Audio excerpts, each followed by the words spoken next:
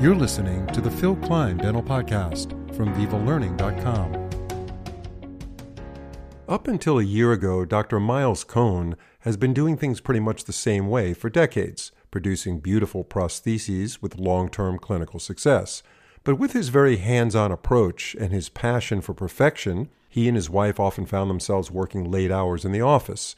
Over time, this added a lot of stress to the practice and the family, and Dr. Cohn was grappling with burnout. So about a year ago, he made this big leap from analog to digital, and very quickly, everything changed.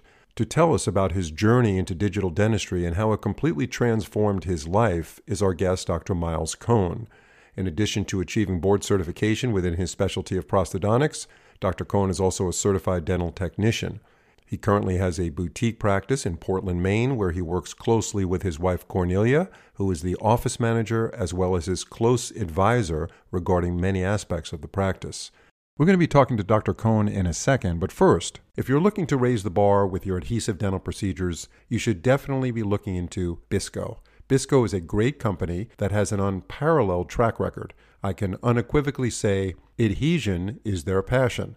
They are genuinely dedicated to understanding and improving the ability to bond dental restorations. Bisco is a company that places tremendous value on research and scientific knowledge to benefit you and your practice. Being an endodontist myself, my favorite Bisco product is Theracal LC, which hands down is one of the best materials to use for direct and indirect pulp capping procedures. It not only seals the dentin, but offers significant calcium release, which stimulates hydroxyapatite and secondary bridge formation, which is exactly what we're looking for in these kind of procedures. So check out their entire product line of premium adhesive products at bisco.com.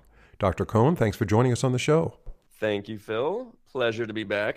So we've spoken before on various topics, and I know for all remembered time you have been all about handmade prosthetics, traditional dentistry, doing it the analog way. So what made you suddenly change to digital? Yeah, it's a great question. You know, as I've been on the lecture circuit, a lot of folks have approached me asking me this, saying the exact same thing. They followed me on social media. They followed me, for the last 10 years, and they knew that for a long time, I was that guy that would say CAD scam. You'll never get good restorations using this technology. When I was in my residency, we always joked that using an intraoral scanner and the milling machines, the restorations we would get, the fit was something akin to socks on a rooster, right? And we hated doing it, and I wanted nothing. I wanted no part of the digital technology. And, there was a point in time where I was starting to get really, really burned out, and I think every clinician's been there where they're just getting compassion burnout. They're feeling tired all the time. You start getting overworked. You've got more patients. The patients are more demanding. And everything in our practice, as you mentioned, was just all about analog, handmade. And because I'm a lab technician too, I took the brunt of that right on the chin. I was doing a lot of that work, completely on my own. And so my wife, she's our practice manager. And of the two of us in our office, we have a very small clinic. And I think we've talked about this before. We have a very small boutique clinic. She's the practice manager. She does everything that requires the real thought in the office. And I do kind of the grunt work. And she was recognizing that, I'd wake up in the morning, my nose was running, my throat was sore. And she's just like, we got to do something different and something has to change. And so she would accompany me to a lot of my lectures when we'd go, overseas, when we'd, lecture nationally. And so she's seen all the cases that I present. So while I was doing my speech, my presentation, she'd be out, in the hallways, chatting with the vendors at the booths, seeing what was kind of new and up and coming. And that was something I usually was not a part of. So she would see all this stuff. And I remember sitting there on the plane, the ride home, and she'd say, "Hey, is there something to this digital? Speaking to some of these folks, it seems like, the technology's come a long way. Maybe this is something that we should consider." And so before I knew it, I didn't realize that she did this kind of behind my back. She made a few phone calls to a few companies. I won't get into the specifics, but we had several folks come in, several reps come in. They brought their intraoral scanners, and we went through probably a half dozen or so different intraoral scanners, and that kind of began our process with making the transition from the analog to digital. And then we were kind of off to the races from there. Yeah, so it seems like the more I talk to dentists, I'm finding that the digital scanner is like the entry piece of equipment for dentists to begin the journey. They scan digitally, but then after that, the file goes off to the lab and everything goes back to normal. Is that how the journey begins? Yeah, for us, that's kind of how it began. For us in the very beginning, the digital dentistry, just doing the intraoral scans, and this is something I'd recommend for anybody who wants to get into it, just the sheer volume of alginate impressions that scanning replaced for us. That was a huge component of this digital journey. Just that was the very first thing right out of the gate. Like, I'm not going to worry about scanning implants. And I'm a prosthodontist, so a big part of our practice is implant dentistry, dentures, big full mouth crown and bridge cases. So I didn't even start there. I was just doing the baby steps. And anybody that knows me, they know that I'm awful when it comes to the IFU, the instructions for use. I don't go through the instructions for use. I like to try to figure things out on my own. And pretty much right out of the box, the scanner that we had, I was able to troubleshoot and figure things out. And surprisingly, the user experience was much better than what I had recalled from, again, the days in my residency. And it was enlightening to see just how far that technology had come. And I had to, eat a little crow and admit to my wife that she was in fact correct. And that, maybe that there was something new to us. So that's kind of how we got started, was doing just entry level stuff, just replacing the diagnostic casts and, screenshotting those images, sending the STL files to the labs, but not only the technicians, but the other providers, the periodontists, the oral surgeons, the endodontists, all the folks we were working with. And my gosh, it was so the convenience of it saved us hours. I mean, hours every day. And then, that became extrapolated over weeks, months. And now here we are nearly a year into this journey. And I can't begin. I mean, if I had to calculate the number of hours, it'd be difficult to do, but it's a lot. We'll be getting back to our guest in a second, but first, if you're a dentist who understands the importance of diagnostic accuracy in treatment planning, then you're probably thinking about CBCT for your practice. With the advent of CBCT, the limitations of 2D imaging and the clinical guesswork that goes with it are now things of the past. So the question is, which unit should you buy? Of course, you do your research, ask your colleagues, and talk to different companies. But before you make your final decision, check out the models by Merita. As one of the first companies to market in CBCT, Merita has refined its features for simple, accurate positioning and provides multiple acquisition modes and fields of view. Well known for remarkable image clarity, their technology will help you diagnose apical lesions, root fractures, cysts, TMJ, and so much more. So when you're ready to embrace the transformative power of CBCT, check out the state-of-the-art equipment by Merita. To learn more, visit merita.com/USA. So your wife was instrumental in encouraging you, and hats off to your wife for her being so astute to realize what the benefits are. What was it that was holding you back before that? And maybe that's the same situation for many other dentists that are out there. Was it the part of your career you were in?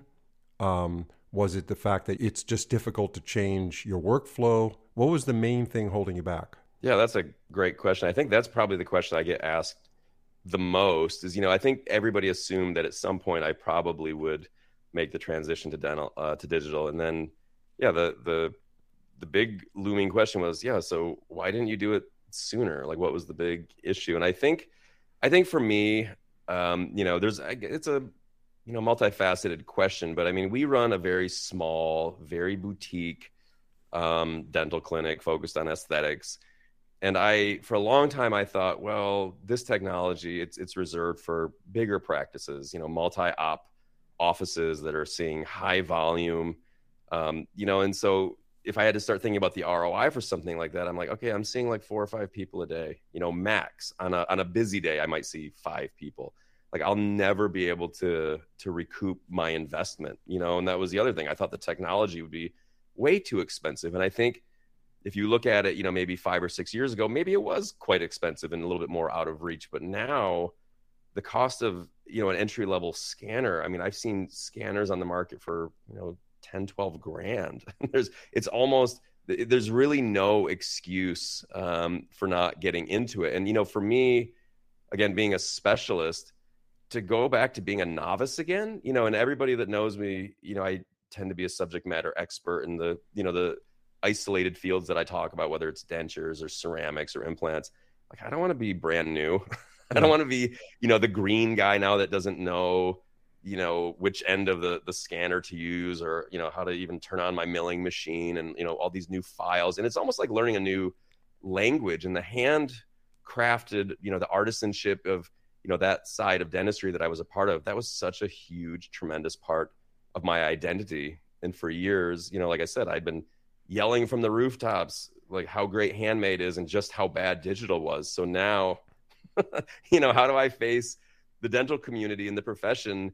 How do I backtrack on that now and say, oh, you know what? Just kidding. So there was those, if I have to be honest with you, I didn't know how to reframe my new systems and protocols to be like, okay, I'm actually on board now. But it became so overwhelming and such an impactful part of our practice that I got to the point where I was like, I don't even care now. This is where I'm at. And I'm not too, my ego isn't too big now to say, hey, I was wrong. The fact that you have mastered analog dentistry, the aesthetic dentistry that you've done, the lab work that you understand, and the anatomy of the teeth that you have mastered, new dentists that are coming out that are getting trained on digital and the wax-ups are days of the past, how will that affect their ability to use digital dentistry, not having the background and the knowledge and experience that you had in analog? Yeah, that's a fantastic question. To be very honest with you, I'm not sure. I don't really know how that's going to impact people, going forward. What I suspect, and here's, again, this is me just off the cuff here, what I think is going to happen, and I know that this is already starting to take a foothold, is many of these digital companies have an artificial intelligence component to their software. So, for example, when I scan, say, a tooth prep, say I'm doing tooth number 30, I'm doing a molar, and I prep that molar and I submit it, to the laboratory. I have the option now to have artificial intelligence design that crown for me. And so I think with a lot of things, this is going to divorce the newer clinicians, the younger dentists, away from, really doing a deep dive into the morphology, into the anatomy, into all of those things that I really loved. And so there is a part of me that's kind of sad for that. But, if I have to really think about it, I think the majority of dentists, I don't know that that's like super important. I don't know that that's going to make or break their practice. And I feel that in 5 to 10 years time, there's not going to be anything that these machines can do that like we couldn't do better. I think they're going to really take over. It's a good question, and maybe one that requires a little bit more deep thought, but I think time will tell. It'll be interesting to see for sure. Yeah, no, I think you answered that quite well. And I don't know of any part of our life that's not being somewhat, quote unquote, taken over by the digital revolution. Sure. I don't know how many people are going to be able to write essays or poetry or books for that matter with ChatGPT. These kids are writing. Yeah, I mean, they're writing their papers using ChatGPT, and some people are saying it's fine. It's just like the calculator. It didn't mean that we wouldn't understand math. We used a calculator, but I personally disagree a little bit on that. I think that having ChatGPT write a paper for a high school kid is not helping that kid out. But that's my opinion. Absolutely. And, I guess my big thing is I just hope that this new level of efficiency doesn't become a shortcut. Do you know what I mean? It's one thing to have artificial intelligence design you a night guard, design you a crown, but you still need a human mind on the other side of that to interpret that. And I think that's one thing that the machines will never be able to understand is how does that crown feel in a patient's mouth, right? How does the texture, reflect the light and look, how are the aesthetics? And so I think, Phil, I think there's always going to be a small percentage of clinicians and technicians that will always seek out something better, more knowledge, right? And then there's the people that, they just want to work a 9 to 5, and they just want to pay off their student loans. And Right. I think that's fine. But like I said, it'll be interesting to see how it all pans out. And perhaps we're doing a podcast 5 years from now, and we reflect back on this, and I say, hey, gosh, AI can make a crown better than any technician. Like, you'd be mad not to have AI make it. Why would you ever try to make it yourself? There's a friend of mine here in Austin, Texas. His name is Byron Reese. He wrote a book called The Fourth Age. Great book. It's about AI. He's an expert on AI, and he talks about artificial intelligence and whether or not robots can become sentient, or can they actually have feelings. And it's debatable to where the future is going to be with this. And you mentioned that the dentist has to interpret the data, which we do now, and understand what a crown feels like and get a very good understanding of occlusion and what's best for the patient. But this book is interesting. It's really well written. I've heard this guy speak. It's called The Fourth Age. You can get it on Amazon for our audience if you're interested. Let me ask you this. So you started with the scanner, and that obviously had a significant impact on your new love for digital dentistry.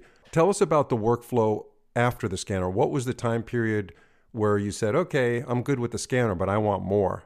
And you kept progressing through your digital workflow into your day-to-day activities. Yeah, and that's a great question too. And one of the things when I'm speaking is, people always ask me, was the scanner like the very first thing? And for a little while I thought it was, and then I started to look back and I said, well, you know what? Actually, we've been using digital photography for a long time. I haven't used film in forever.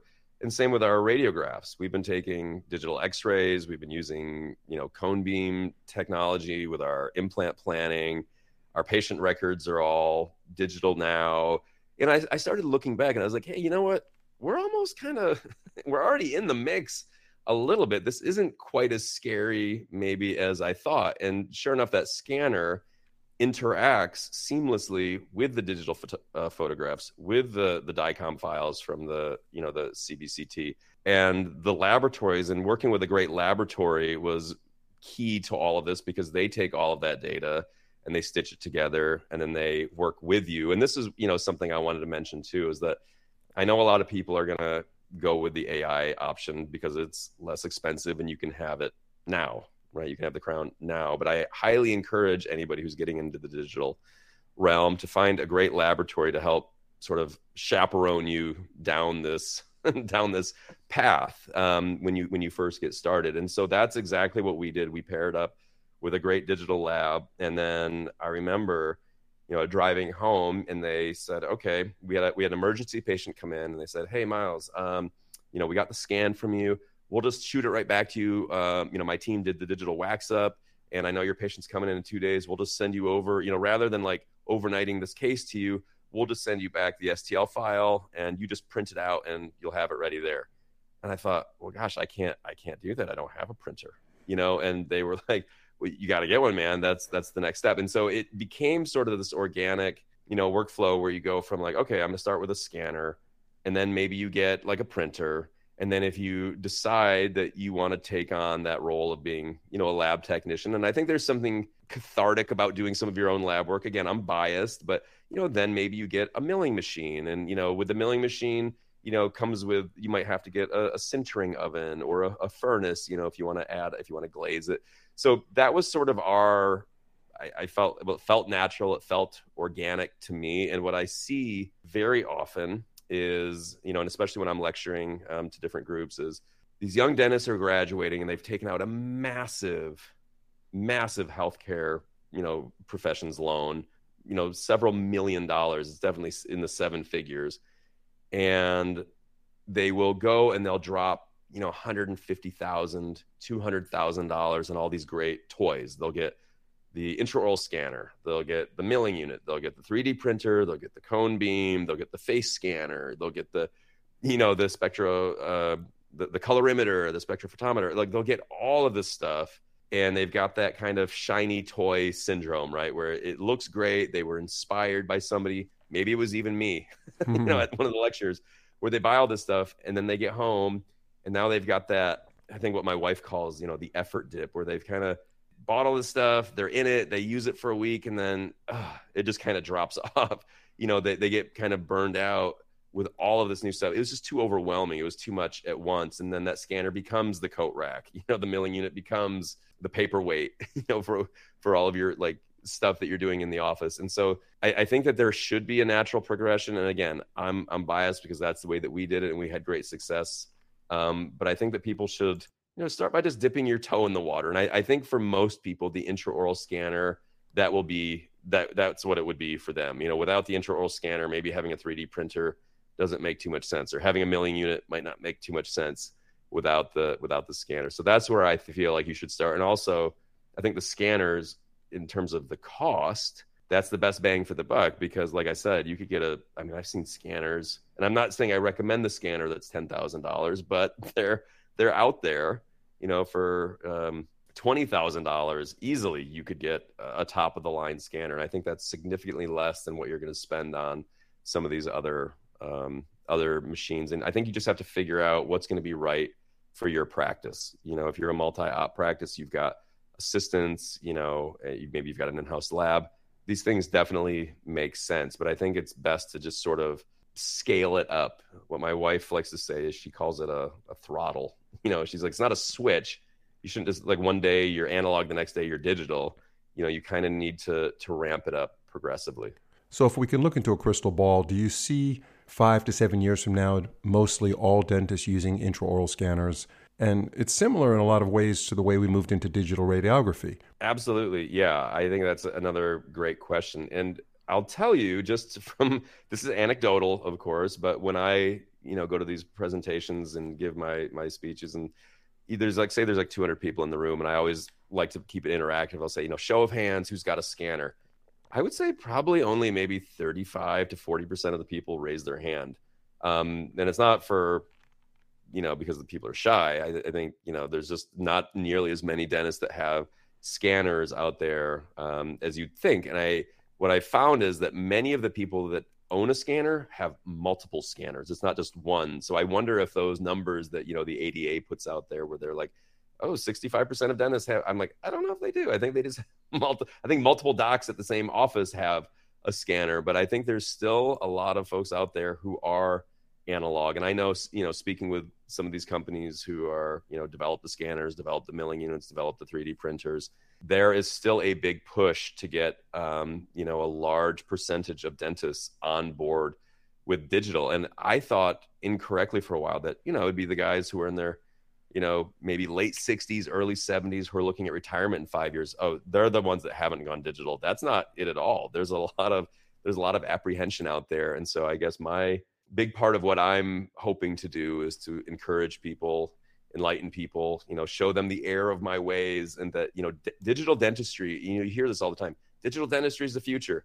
No. Digital dentistry is now. It's now. And if you aren't doing it in 3 years, I think you'll be that guy who's still talking about the virtues of having a landline, and like bemoaning all of the problems that we have with smartphones. The battery doesn't last. The reception. The screen could break. What you need is a good solid landline. Like, nobody does that anymore, right? And I think that, in 3 years, most likely 5 years, almost certainly, I think the percentage of people who do not own a scanner will be probably under 20%. I would say that's my prediction. Again, we'll see. Let's chat again in 5 years time, Phil, and we'll see if that has come to pass. For sure. So as we end this podcast, is there a way of our audience to check your lecturing schedule? Should they just Google Miles Cohn, C-O-N-E, to find you? Do you have something posted? In today's age of social media, I think one of the best and fastest ways that people have to find me is just on my Instagram account, which is Miles Cohn DMD. And typically there I'm posting, little stories, updates on when I'm lecturing, where I'm lecturing. To follow me and check that out. And I've been asked multiple times to put together YouTube videos and things like that. So, never say never. Again, I said never to digital, and yet here we are. So stay tuned. I know there's a lot of desire for the content. So I'm eager to please. So we'll see. And I encourage all of our listeners to visit vivalearning.com Type in Miles, M-I-L-E-S, Cohn, C-O-N-E, and you'll see all of his content. Dr. Cohen, thank you so much as always. Great podcast, and we'll see you on future ones. Have a good one. Appreciate it. If you're enjoying this podcast, please leave a review or follow us on your favorite podcast platform. It's a great way to support our program and spread the word to others. Thanks so much for listening. See you in the next episode.